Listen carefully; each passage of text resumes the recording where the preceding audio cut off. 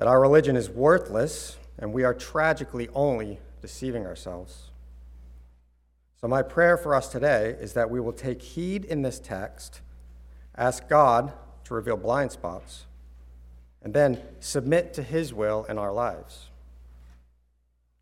If you're here today as a non-believer, it's my goal to convince you that in your resistance to God, you are in fact submitting to the ruler of this world. And it's my task to persuade you of the dangers of believing the lies of the one that Jesus says was a murderer from the beginning, the father of lies. And so today, I pray that God opens your heart to hear his gospel, the good news of his Son, the one who saves us from those lies. James 4, starting in verse 1, James writes, "What causes quarrels and what causes fights among you? Is it not this, that your passions are at war within you? You desire and do not have, so you murder. You covet and cannot obtain, so you fight and quarrel. You do not have because you do not ask. You ask and do not receive because you ask wrongly to spend it on your passions. You adulterous people, do you not know that friendship with the world is enmity with God? Therefore, whoever wishes to be a friend of the world makes himself an enemy of God. Or do you suppose it is to no purpose that the Scripture says he yearns jealously over the Spirit that he has made to dwell in us? But he gives more grace. Therefore, he says, God opposes the proud, but gives grace to the humble. Submit yourselves, therefore, to God. Resist the devil, and he will flee from you. Draw near to God, and he will draw near to you. Cleanse your hands, you sinners, and purify your hearts, you double-minded. Be wretched, and mourn and weep. Let your laughter be turned to mourning, and your joy to gloom. Humble yourselves before the Lord, and he will exalt you." As I mentioned earlier, we have a choice to make. Either we submit to the world or we submit to God. Now, you might be thinking, I'll just take the third option and choose neither. But let me assure you that God gives no third option. Jesus tells us in Matthew 12:30, "Whoever is not with me is against me." In like manner, James gives only two options in this text. Make no doubt about it, there is a battle being waged.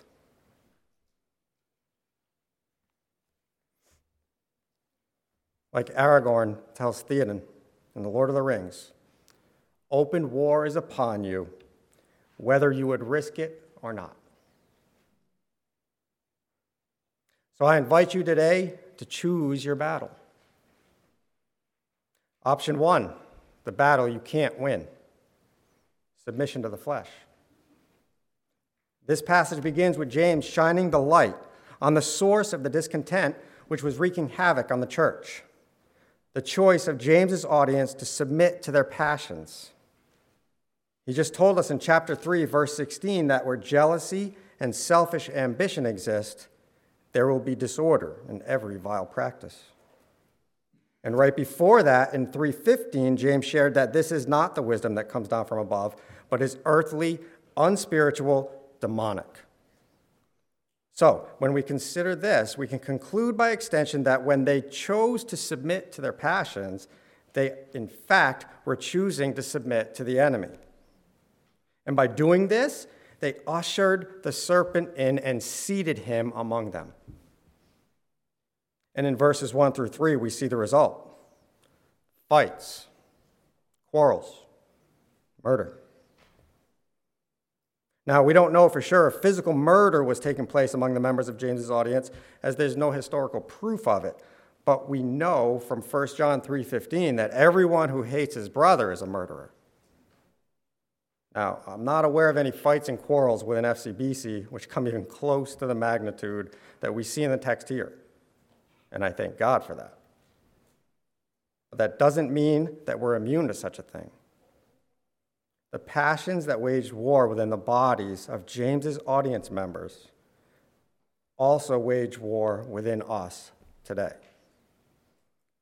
And when those passions which wage war within our bodies are given a seat within the church, they then wage war within Christ's body. Which is why I want to point out that this should serve as a warning for us. We are living in volatile times. The last year and a half has been filled with incredible turmoil and discontent. And unfortunately, it doesn't seem to be getting any better. Battles continue to rage on concerning masks, vaccinations, and lockdowns, and we haven't even hit Labor Day yet, let alone flu season. Election season is right around the corner, and soon we'll be inundated with ads aimed at tearing down political opponents. Even sports have become a battleground of discontent lately, the latest example being the Olympics, where Americans now root against other Americans as a result. And all of these things produce a common result: division. And again, don't think that we're immune to it. We may not have seen full-blown fights and quarrels over the past year, but I think that we can safely say that we saw a glimpse of the passions within, didn't we? The side looks, the assumptions. Well, that person wearing a mask is just living in fear with no faith in our sovereign God, like I have. Or that person not wearing a mask is obviously, they don't love their neighbor like I do. These passions, they're alive within us. And here's the scary part: we lust over them. Some of you have translations that have pleasures in place of the ESV's passions. The Greek word used here is hedone, which is where we get the word hedonism from. Think about this for a second. James is telling us that the very thing causing fights and quarrels inside the church is something that we find pleasurable. We lust over it. And James wants to remind us just how malevolent this is by likening our lusts to adultery. Throughout the letter, James has been addressing his recipients as my brothers, and now he uses some of the harshest language found in the New Testament by likening them to adulteresses. Don't think that this didn't go unnoticed. Remember, James is writing to Jewish Christians who would most certainly be familiar with God's likening to the children of Israel to adulteresses. Like in Hosea, where God commands his prophet Hosea to go take to yourself a wife of whoredom and have children of whoredom, for the land commits great whoredom by forsaking the Lord. Or check out Ezekiel 23 after you put the kids to bed tonight to get a sense of how God feels about our double-mindedness. This is who we are. At our very core, we find pleasure in the things that God warns us will bring about death. And as James tells us in verse 4, this makes us enemies of God. This wasn't God's design for us. In the beginning, God created man. He breathed life into him and caused him to live. He gave man a dwelling place where he walked with him in the cool of the garden. He gave him work to tend to that garden and share in the work of his hands. He told man that they could eat of any tree of that garden but one.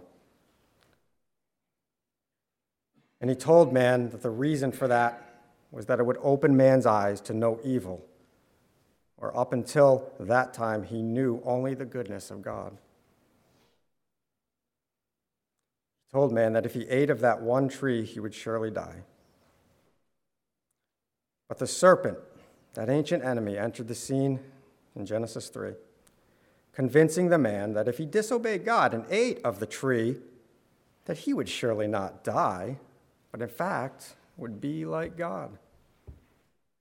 And in Genesis 3:6, we read that man found pleasure in the fruits of that tree, and so he took of it and ate.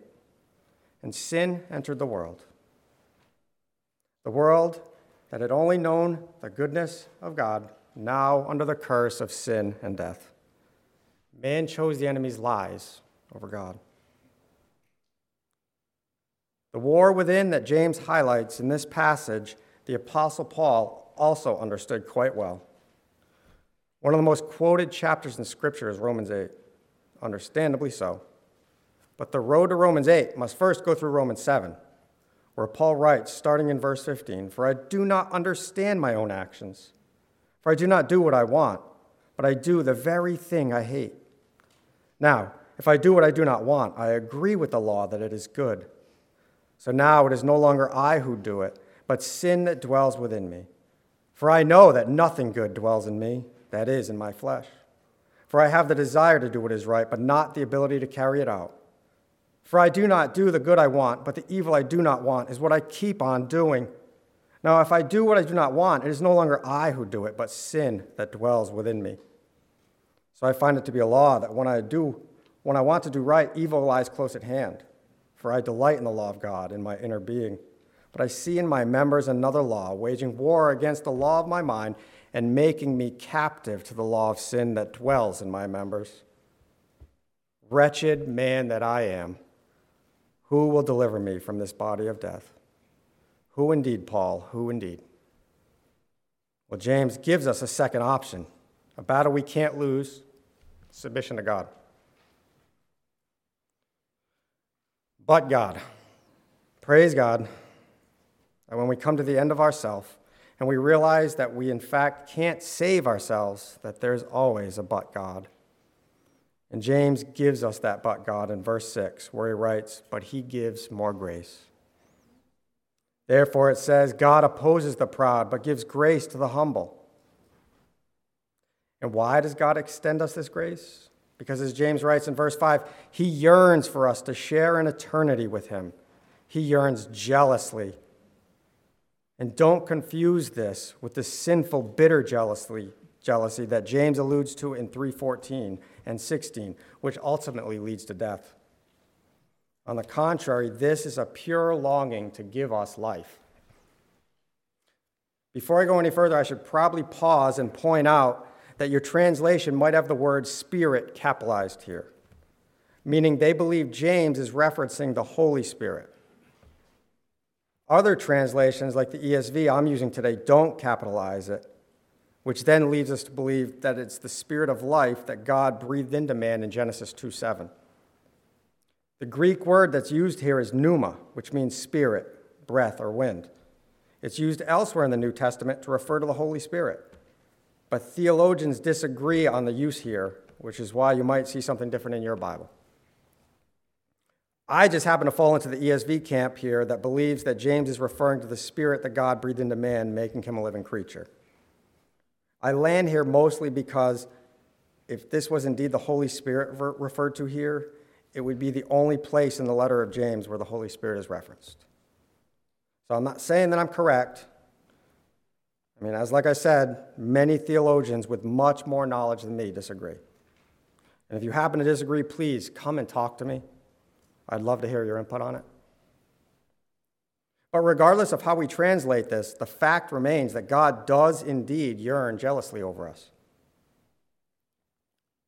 Several times in the Old Testament, God calls himself a jealous God in warnings to the children of Israel over their inclination to turn from him and to serve other gods.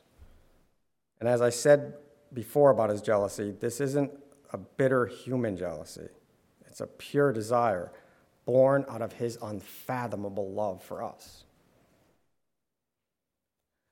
A few years ago, the teen discipleship group was given an assignment to choose their favorite name of God. For example, Elohim, which means creator, mighty and strong, or El Shaddai, which is God Almighty. One teen told the group that her favorite name for God was Jealous. At the time, I was struck by that, but I didn't think to ask why she chose that until a few weeks ago when I started preparing for this sermon. I reached out to Gabby Twardowski and I asked her why she chose that name, and this was her reply. Quote, "One of my biggest comforts is knowing that my God is a jealous God. When you look at jealousy and what it means, being fiercely protective or vigilant of one's rights or possessions, it's incredible to think that the God of the universe, the God who sees all of outer space and sees it as small, which is something we can't even wrap our heads around. He is fiercely protective of us. We are his possession, his creation, his love. He loves me so incredibly much that he is fiercely protective of me. My God is jealous because he loves me more than anything. That's why it brings me pride, comfort, hope, joy to know that my God is a jealous God. I dare you to go try to tell Gabby that her God's jealousy is wrong. No, what Gabby gets, and what we all would do well to grasp, is that our God longs so jealously for us that even when we were dead in our trespasses, he sent his Son to suffer the death that we so rightfully deserve. As Paul writes in Colossians 2:13-14, "And you, who were dead in your trespasses in the uncircumcision of your flesh, God made alive together with him, having forgiven us all our trespasses, by canceling the record of debt that stood against us with its legal demands. This he set aside, nailing it to the cross." God's grace overcomes our sin. And God yearns to give us that grace, but there's a catch. It comes back to that choice mentioned at the beginning of this sermon. We must choose to submit to him. We must repent of our ways and turn from our sin to God. As James writes, starting at the end of verse 8, "Cleanse your hands, you sinners, and purify your hearts, you double-minded. Be wretched and mourn and weep. Let your laughter be turned to mourning and your joy to gloom." And just in case you're thinking that this only applies to non-believers, I invite you to take a closer look at this verse, particularly James's instruction for the double-minded. Where have we heard that phrase before? James has exhorted us throughout this letter to examine our hearts and determine if the fruits of our lives reflect the faith that we claim to have. This is James's thesis statement for the entire letter. We all, every one of us who call ourselves Christians, should be asking God to purify our hearts. Like David writes in Psalm 51, "Create in me a clean heart, O God, and renew a right spirit within me." Choose to submit to God. Submission goes against our being, doesn't it? Just hearing the word is like nails on a chalkboard. We don't like to submit. We much prefer to resist. And God has us covered there too. Check out verse 7 again. "Submit yourselves therefore to God. Resist the devil, and he will flee from you." Resist the devil. Remember, the devil's ultimate plan is to separate us from God in an attempt to deny God the opportunity to give us that which he most desires for us, life. Resist the devil. Choose life. Choose God. And when we choose God, look what James says happens. Starting in verse 8, "Draw near to God, and he will draw near to you." This is the promise of God's presence in our lives that we all long for. The peace from Philippians 4:7 that guards our hearts and minds. That we can rest in the assurance that whatever this way comes, our God is with us. But again, we must choose God. We must choose to draw near to him, and then he draws near to us. Okay, I hear you, Don, but how do we draw near to God? And this is probably my favorite part about teaching at FCBC is you guys have such great questions.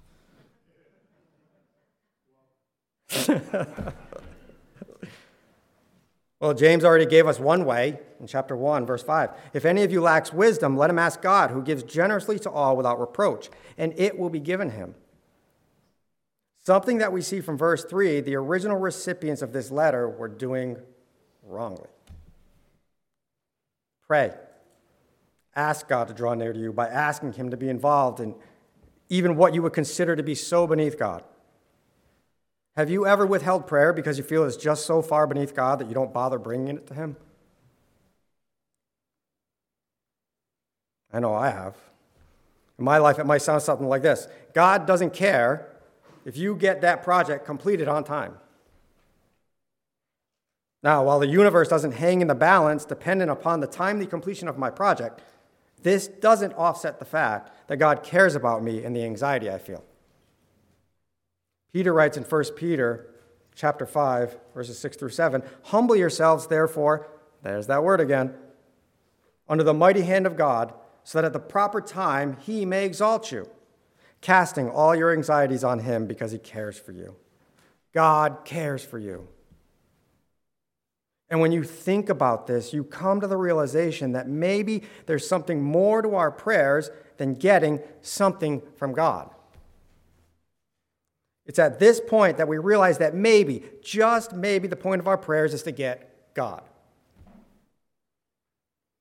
to be in a relationship with him. And this is what James's audience seemed to have missed. They were asking wrongly to spend on their own passions. In their desire for earthly gains, they were missing out on something far greater than anything this world could offer. They were missing out on treasures that Jesus says neither moth nor rust destroy, and thieves don't break in and steal. As my brothers from our Sunday night small group can tell you, they were missing out on the one thing: nearness with God. Choose to draw near to God. Lastly, when we choose to submit to God, God exalts us.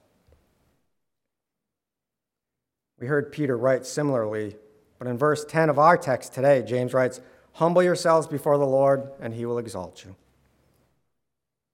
If we choose to humble ourselves before him, he exalts us. Jesus told us in Matthew 23:12, "Whoever exalts himself will be humbled, and whoever humbles himself will be exalted." We gain victory not by our own strength or effort. We gain victory by giving ourselves to God.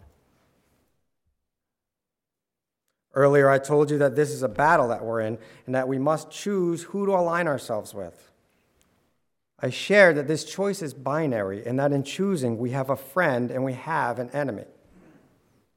While this battle rages on for us in this moment, I want to point out that the author of this collection of books has already written the ending to the story. He gives us the consequences of our choice. In Revelation 20, we read the consequences for those who choose to be enemies of God. Revelation 20, verse 7 writes, "And when the 1,000 years are ended, Satan will be released from his prison and will come out to deceive the nations that are at the four corners of the earth, Gog and Magog, to gather them for battle. Their number is like the sand of the sea, and they marched up over the broad plain of the earth and surrounded the camp of the saints in the beloved city. But fire came down from heaven and consumed them. And the devil who had deceived them was thrown into the lake of fire and sulfur, where the beast and the false prophet were. And they will be tormented day and night forever and ever. Then I saw a great white throne and him who was seated on it. From his presence, earth and sky fled away, and no place was found for them. And I saw the dead, great and small, standing before the throne, and books were opened. Then another book was opened, which is the book of life. And the dead were judged by what was written in the books, according to what they had done. And the sea gave up the dead who were in it. Death and Hades gave up the dead who were in them, and they were judged, each one of them according to what they had done. Then death and Hades were thrown into the lake of fire. This is the second death, the lake of fire. And if anyone's name was not found written in the book of life, he was thrown into the lake of fire." Now, I don't read this passage in an attempt to scare you, but if it does scare you, good. It should. This is what God tells us becomes of those who choose to align themselves with the world and are enemies of him. And it shouldn't just scare you if you're a non-believer. This should cause us as believers to examine our lives and see if our fruits indicate allegiance to God or allegiance to the enemy. But let me end this with the outcome of the other choice, the choice to submit to God. So let's pick up in chapter 21, where we read, "Then I saw a new heaven and a new earth, for the first heaven and the first earth had passed away, and the sea was no more. And I saw the holy city, New Jerusalem, coming down out of heaven from God, prepared as a bride adorned for her husband. And I heard a loud voice from the throne saying, 'Behold, the dwelling place of God is with man. He will dwell with them, and they will be his people, and God himself will be with them as their God. He will wipe away every tear from their eyes. And death shall be no more, neither shall there be mourning, nor crying, nor pain any more. For the former things have passed away.' And he who is seated on the throne said, 'Behold, I am making all things new.'" So there we have it. In the words of Joshua, "Choose this day whom you shall serve."